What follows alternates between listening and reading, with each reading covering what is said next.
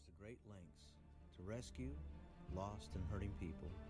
That's what the story is all about. The story of the Bible, God's great love affair with humanity.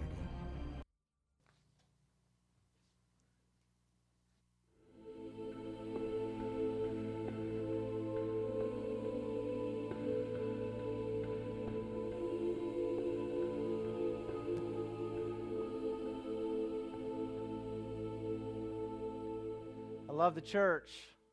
I love this church. And this church loves me, which is kind of a miracle.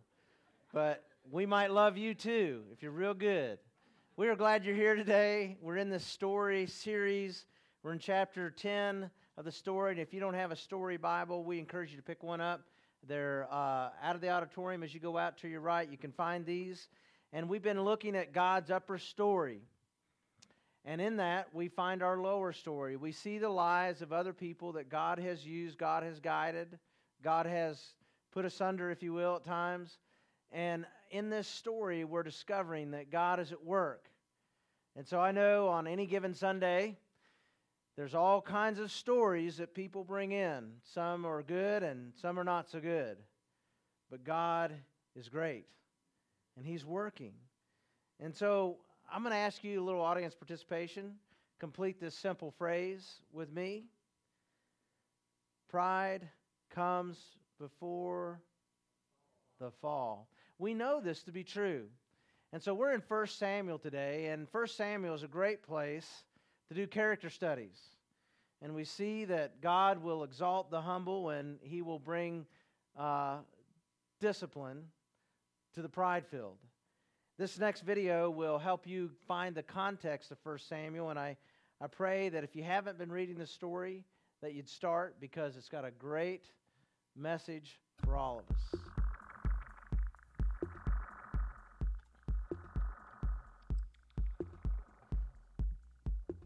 During the time when God sent judges to help Israel, there was a woman named Hannah.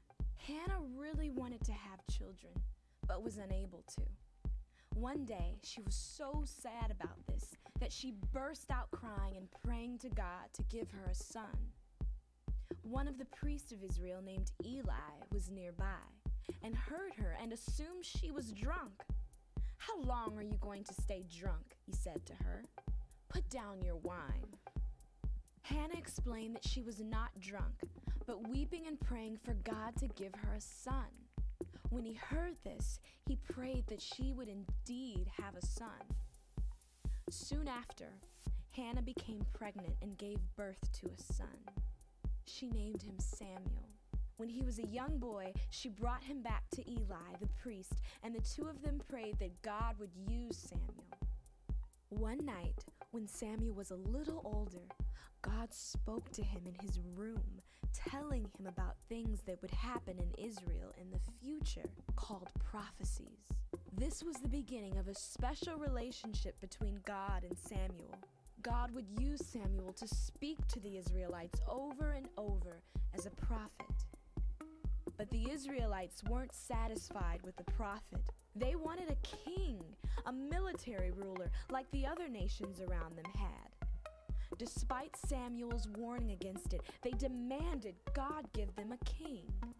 Eventually, God told Samuel who to make king, a man named Saul, who was easily a foot taller than any other man, someone the Israelites would trust to lead them. Samuel brought Saul in front of all of Israel. When the Israelites saw him, they shouted, "Long live the king!" Hearing that Israel had a new king, the Philistines gathered a huge army so large that some of the Israelites ran away in fear. But Samuel gave instructions to Saul that would lead to their victory. He told Saul to wait in a region called Gilgal until he could meet him there. Then they would give a sacrifice to God before the battle with the Philistines. But Saul grew impatient, and before Samuel got there, he offered the sacrifice himself. Saul's actions had terrible consequences. He continued to choose to go against what God commanded, and instead build up his own wealth and power, leading to the end of his rule in Israel. It was time for another king.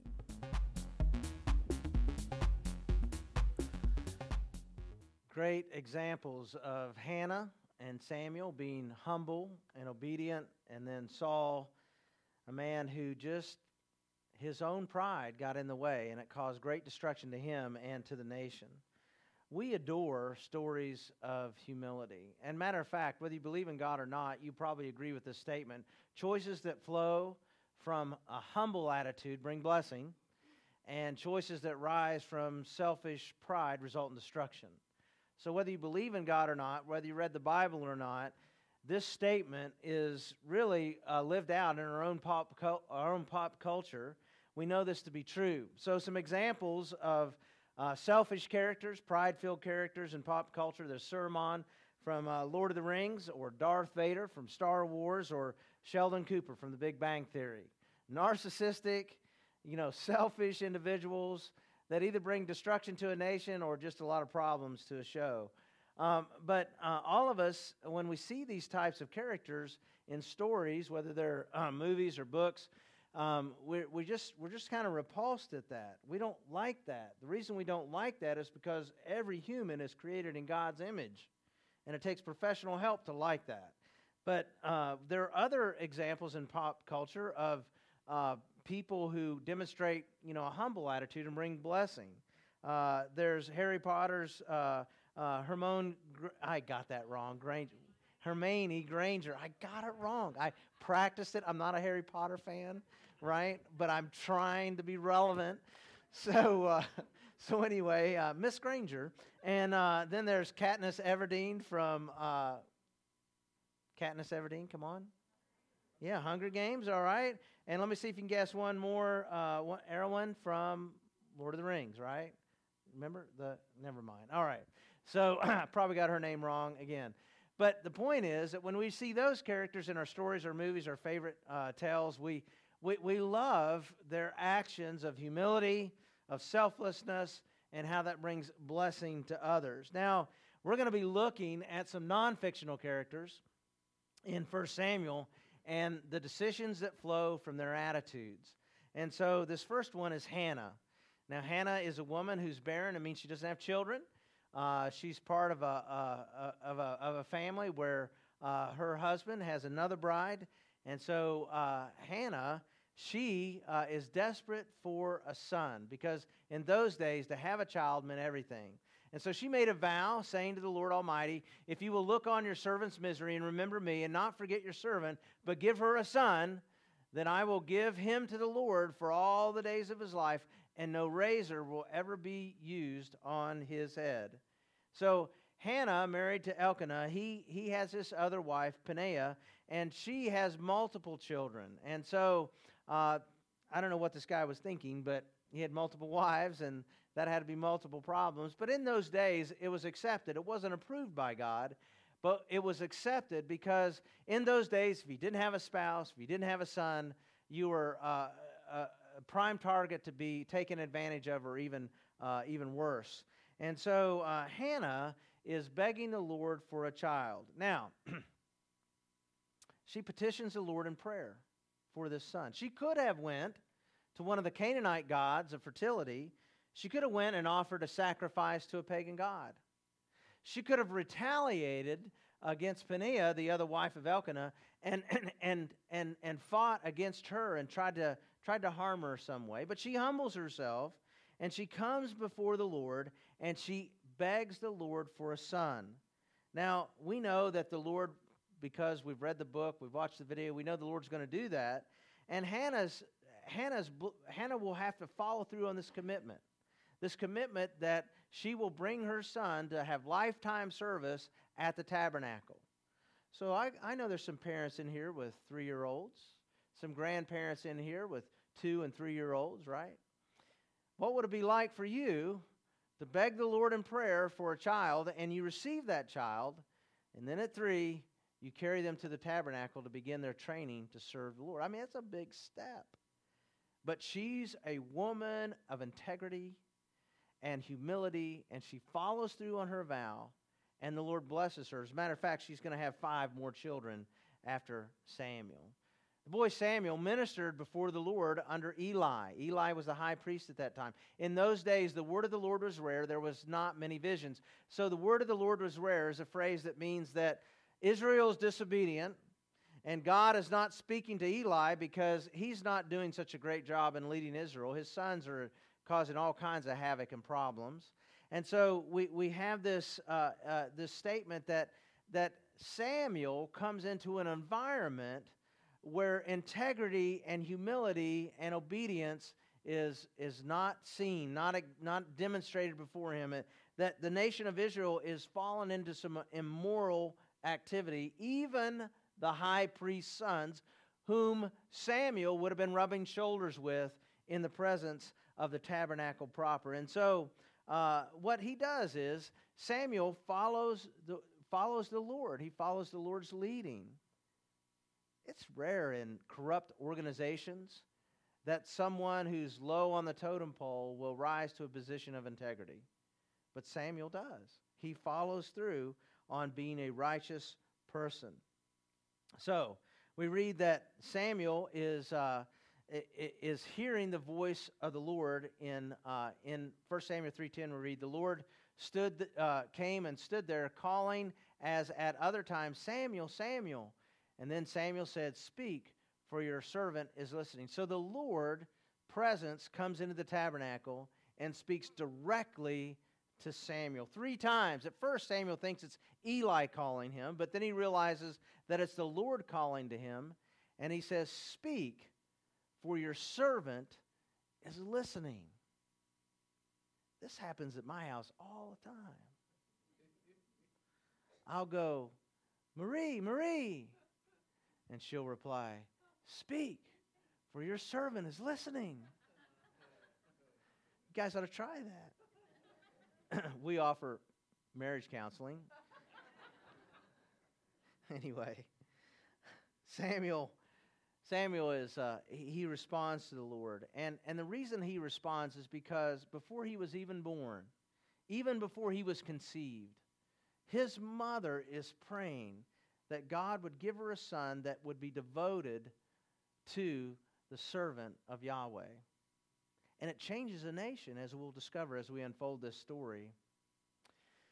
There's a guy named George McCluskey.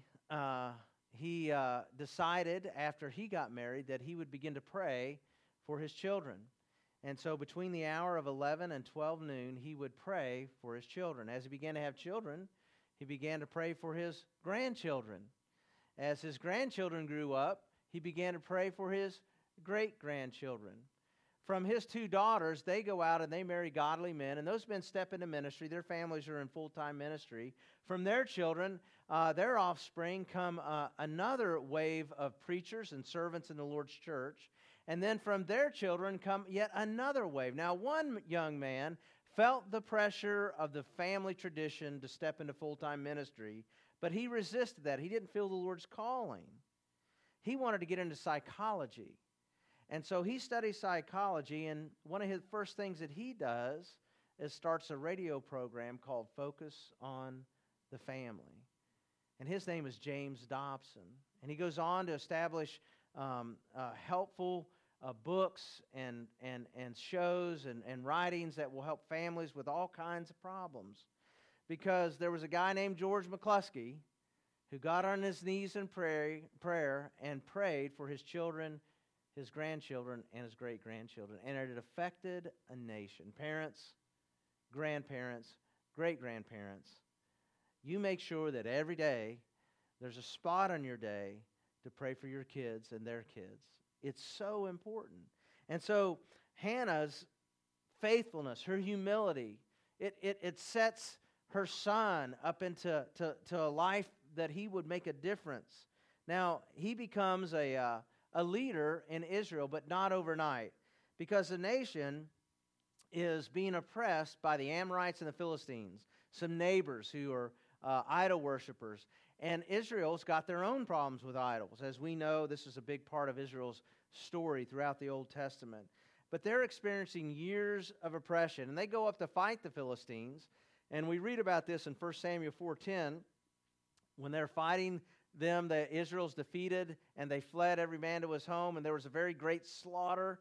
30,000 foot soldiers of Israel fell, and the ark of God was captured, and the two sons of Eli, Hophni and Phinehas, died.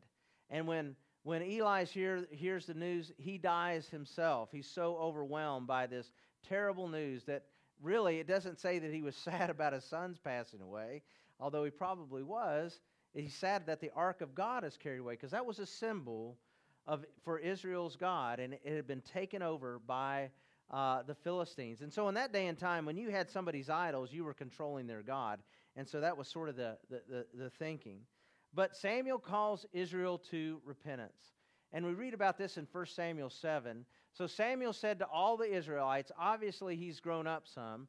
There's been about 20 years past since this moment that he received this call from the Lord in the tabernacle. And he says, if you're returning to the Lord with all your hearts, then rid yourselves of the foreign gods and the Asheroths, and commit yourselves to the Lord and serve him only, and he will deliver you out of the hand of the Philistines. Then Samuel said, assemble all Israel at Mizpah, and I will intercede with the Lord for you. Now, what he does here is there's this very significant place in the land of Israel, Mizpah, which means watchtower, and he calls the people of Israel, the leaders, to go there for a revival, for a time of committing themselves once again to the Lord's purpose in their lives. And so there's all these people that assemble. There's confessing of sin. It's one of the greatest revivals in the Old Testament, happens at Mizpah. And so in this moment, people are taking water and they're pouring it out on the ground, symbolic of pouring themselves out before the Lord. There's these confessions of sins. There's this sense of being cleansed of foreign idols and all the things that brought all this significant discipline from the Lord upon them. But there's also another group, right? The Philistines, and they hear about Israel gathering at Mizpah. And so they said, hey, look, they're all assembled there. They're all in one place. Let's go wipe them out completely. And so the Philistine army begins to make their trek to Mizpah, and many of the Israelites hear about it, and they begin to tremble. And Samuel says, steady now. We're going to continue to worship. He offers a sacrifice to the Lord. The Philistines have encircled the Israelites at Mizpah. God speaks in a thunderous voice, confuses the Philistines. The Israelite men get up with their swords, and they put the Philistines to death. And so, I mean, could you imagine a worship service like that? I mean, our enemies are surrounding us, right? And we're in here praying. It's like, no, one more song, and then the Lord will speak. And when he speaks, they're just brought asunder outside, and we pull out our sword called the Word of God and walk up to him and begin to preach the gospel. And thousands repent, right? It would just be an amazing moment. Well, we go, ha, ha, ha. But that's what happened in that moment. Israel's enemies were defeated because they humbled themselves before the Lord, and the Lord moved his mighty hand. Well, time passes, about 20 years, and Samuel's sons begin to imitate the immorality of Eli's sons. They begin to bring discredit to the leadership of Israel, Samuel and the high priesthood, and they begin to participate in some of the same sins that Eli's sons did. And this brings disrespect to the leadership of Samuel, and it also will bring a new set of consequences, a new set of choices with following consequences that will be very oppressive to the nation. So all the elders of Israel gathered together and came to Samuel at Ramah, and they said to him, you are old. Nice way to talk to your leader. You're old, and your sons don't follow your ways. Now appoint a king to lead us, such as all the other nations have. We want a king over us, and then we will be like other nations. It seemed like to everyone there was no problem at all if we just had an earthly king, if we just could imitate the nations around us. If we could just be like the nations around us, everything would get better. It would solve our problems. So Samuel feels rejected because he's been leading Israel now for quite a while. They had some highs, and now they're coming to a new low. And he feels rejected. So he goes before the Lord in prayer, and the Lord tells him, they're not rejecting you, Samuel, they're rejecting me. And so go and tell them the consequences of this choice, this prideful choice to want an earthly king and reject me. And so Samuel goes and he tells them, okay, your men are going to be carried off to battle. They're going to make implements of war. Your women are going to have to create food and perfume for the king, and everybody's going to be taxed. Is that what you want? And the people go, yeah, that's what we want. We want a king who will tax us. And he's like, all right, you're going to get what you want. Has not every parent probably gone through some episode like this where they get tired of their kids rebelling against their instruction to eat right? And so one afternoon you go, you want some candy? I'm going to give you all the candy you want. So you get all, Nerds and Twix bars and all those kinds of things out, and you say, eat more, eat a lot. And then you steady them as they go to the front door and just puke it all out on the lawn, and you're like, now, do you understand that sometimes when you get what you want, it's not the best thing? And so sometimes God gives us what we want, and it is not the best thing. And so he gives Israel what they want. How it must have broke God's heart to hear Israel call for an earthly king and essentially reject him. And so what Israel did was they chose the pattern of this world over God's will. They could have, just said, Samuel, you need to talk to your sons. They're disobedient. They're setting a terrible example, and discipline could have occurred. But no, they're just going to reject God, reject his pattern for leadership, and choose their own. Our nation is struggling with things like this. Our families struggle with things like this. A couple weeks ago, William Barr, the Attorney General, gave a speech at Notre Dame before faculty and law students. It was just brilliant. And what he said in there, I wish our nation, I wish our church especially, would pay attention to. Here's one excerpt from the speech. He says, we, meaning America, calls on the state to mitigate social costs of personal misconduct and irresponsibility. So the reaction to a growing illegitimacy is not sexual responsibility, but abortion. The reaction to drug addiction is safe injection sites. The solution to the breakdown of the family is for the state to set itself up as a substitute husband for single mothers and the substitute father to children. The call comes for more and more social programs to deal with the wreckage. While we think we're solving the problems, we're underwriting them.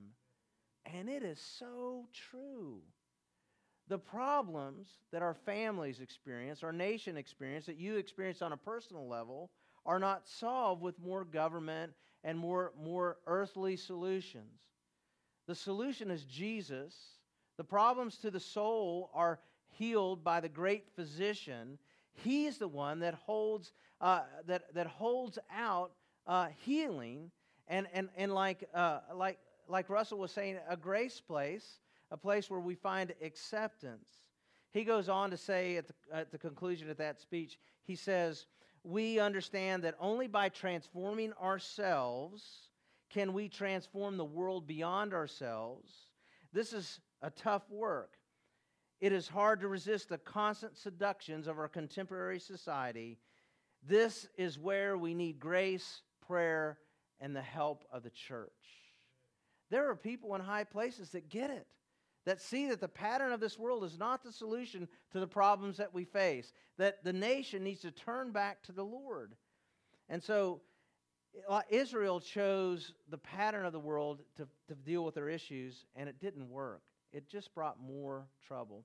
Paul says in Romans 12, do not conform to the pattern of this world, but be transformed by the renewing of your mind. Then you will be able to test and approve what God's will is, his good, pleasing, and perfect will.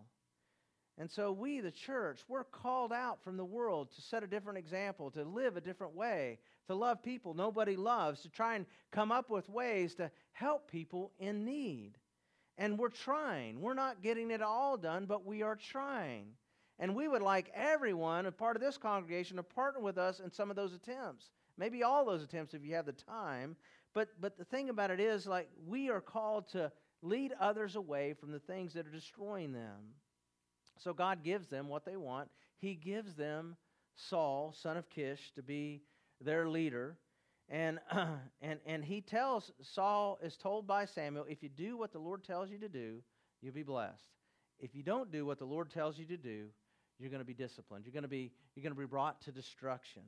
And so this first king of Israel, he's going to go out and fight their enemies. And so the Spirit of the Lord rests on him, and he rallies the troops, and they have this great victory. But they're told, he's given some very specific instructions on what to do after the end of the battle with the Amalekites. He says, now go attack the Amalekites and totally destroy all that belongs to them. I looked up the word all once before. Maybe you have too. And the word all, you know what it means? All. And guess what he doesn't do? He doesn't destroy all. He doesn't destroy the king. He doesn't destroy the cows. He doesn't destroy the sheep. He comes up with this idea that there's some options here, and he's going to keep some things alive. And so Saul and the army spared Agag, the best of the sheep and the best of the cattle and the fat of the calves and lambs, and everything was good, everything that was good. And these they were unwilling to destroy completely. It seems kind of insignificant. I mean, he does take it to him. I mean, the Lord brings victory. But when it comes to being obedient to what Samuel commanded, he's disobedient. And so he gave very specific instructions. And then we see that Samuel chooses options over obedience. Saul chooses option over obedience. When Samuel arrives, he said to Saul, or Saul says to him, the Lord bless you. I've carried out your instructions. This is kind of funny. Samuel says, then why am I hearing the sheep, right? Why am I hearing the cows? If you've done what you were instructed to do, why do I hear these animals? And so he chose options over to God's, being obedient to God's commands. And Samuel confronts him, and he becomes defensive. Have you ever done that? You know you're not doing right. Either you read it in the Word or someone says it to you and you begin to bristle up and buck up and begin to rationalize why you did what you did. It just seemed to make sense, to me, and I understand what the Lord wants, but I've got some options here. I think I'll choose that instead. And so rather than repenting, which might have turned it around, he bucks up. And so Samuel is teaching us something here that it is better to obey than sacrifice. Here's what Samuel says to Saul. Does not the Lord delight in burnt offerings and sacrifices as much as obeying the Lord? It's better to obey. It's better to obey than sacrifice. And to heed is better than the fat of rams. So Saul chose what he thought was a logical option, but that logical option to him was actually disobedience. Unless it's complete obedience, it remains disobedience. God does not want us to second guess his instructions. He knows more than us. The rules, the laws, the commands, the suggestions, if you want to call them that, are guardrails in our life to keep us from destroying our life. And so he wants us to trust him in all things. God's love language is obedience. Some of you have studied The 5 Love Languages by Gary Chapman. God's love language is obedience. Jesus even says, those who love me will obey my commands. But it requires surrender. In Luke 9, Jesus says, whoever wants to be my disciple must deny themselves and take up their cross daily and follow me. There is no more humbling thing that you will ever do than surrender your life to Jesus Christ. Because when you give him options, it's disobedience. It's really difficult to follow God's will. Let me give you some examples. The Lord says, reconcile. Actually, Matthew 19, Jesus gives us a process to bring reconciliation to people we're at odds with. And so sometimes, rather than choose reconciliation, if it's possible, rather than choose that path, we'll choose avoidance. So we're at odds with this person. So when we see him at church, school, work, in the neighborhood, we're just going to kind of give a little bit more distance because we really don't want to talk to them. We're choosing avoidance over reconciliation. Sometimes people will choose acknowledging God rather than surrendering to God. So it goes like this. There's old Joe, and he's got this attitude. He's like, me and God, we got an understanding. I believe in Him, and every once in a while, I try to help people out, but this going to church and this, doing what He commands to come around the Lord's table and, follow the lead of the, that's not me. I'm not into organized religion. Well, what are you into? Disorganized religion? I don't get it. God's like, I did not give an option here. I said, I want you to obey my command. You're called out from the world. Come and meet with me. And so sometimes we choose options over obedience. Now, God hears our options, and when He does, here's what we're saying to Him. I don't want you to be my king. I want you to be my advisor. I don't want you to be the Lord of my life. I just want you to be a coach. Just help me out a little bit. And God's like, it doesn't work that way. You have to recognize that I am Lord of your life. And if you do, the battles you'll face will result in victory. If you make me king of your life, you know that my army never fails. If you do, that the end of the book, Revelation says that we win, the church wins. If you're in the church, you win. If you're out of the church, you don't. It's just that simple. It really is. And so we need to obey the Lord. Choosing Jesus as our king demonstrates humility and leads to new life, like it did for Hannah and like it did for the disciples who followed Jesus. But choosing Jesus as your king is not easy, and it's not a once-and-done deal. I don't know about you, but I constantly battle making Jesus my king when it comes to a time or money or what I'm going to do with this moment. Like, making Jesus my king is a challenge, and it requires humility. That's not easy, but I'm going to tell you the alternative, the consequence to choosing our own path will always lead to destruction. And that's why when we look in 1 and 2 Samuel, we see these character studies, and we're like, I need to pay attention. Complete obedience. That's where I need to be. And you have to make a choice. Everybody has to make a choice to follow this King Jesus. Once upon a time, there were a group of people who were sitting on a fence that divided a steep hillside from a lush valley. All the people who were sitting on the fence were wearing backpacks. So to one side is a steep incline, and to the other side is a lush green valley. And these people were sitting on this fence with their backpacks that contained their most important and prized possessions. Along came Jesus down that steep hillside, and at the same time, Satan walked up from the valley below. And Satan began to mock them and asking them to follow him. But Jesus beckoned everyone to jump off the fence, throw away their packs. They would have to make the strenuous climb up that hill. Little by little, some began to jump off the fence, drop their packs, and follow Jesus up the hill. But there were others that remained uncomfortably on the fence. So after a little while, Satan began laughing. And he said, "All right, follow me." Well, those on the fence, they didn't want to follow Satan. So they said, "No, we're not ready to choose yet. No, we want to stay right here." Satan shook his head, and he says, "You don't understand. I own the fence." They had already made a choice by not choosing Jesus. You can stay on the fence, and that's a choice that you want Jesus as your king.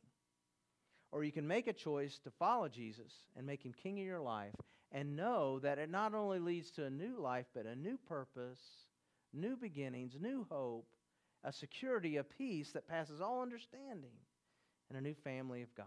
Let's pray. Father, I just ask you to be with the people that are here today that are wrestling with the lordship of Jesus in their lives. This is not easy. It is not an easy choice. And so, Father, we pray that your Spirit would be at work, that would help those who are struggling to make whatever step they need to take. Father, help them to know that by following you, there is a new life. And Lord, I just pray that we could that we who've made this choice could encourage and direct people in following you, because this is the only way to life is in Jesus Christ. It's in His name that we pray. Amen. Thank you for joining us. You can find us on the web at cornerstonechatham.org.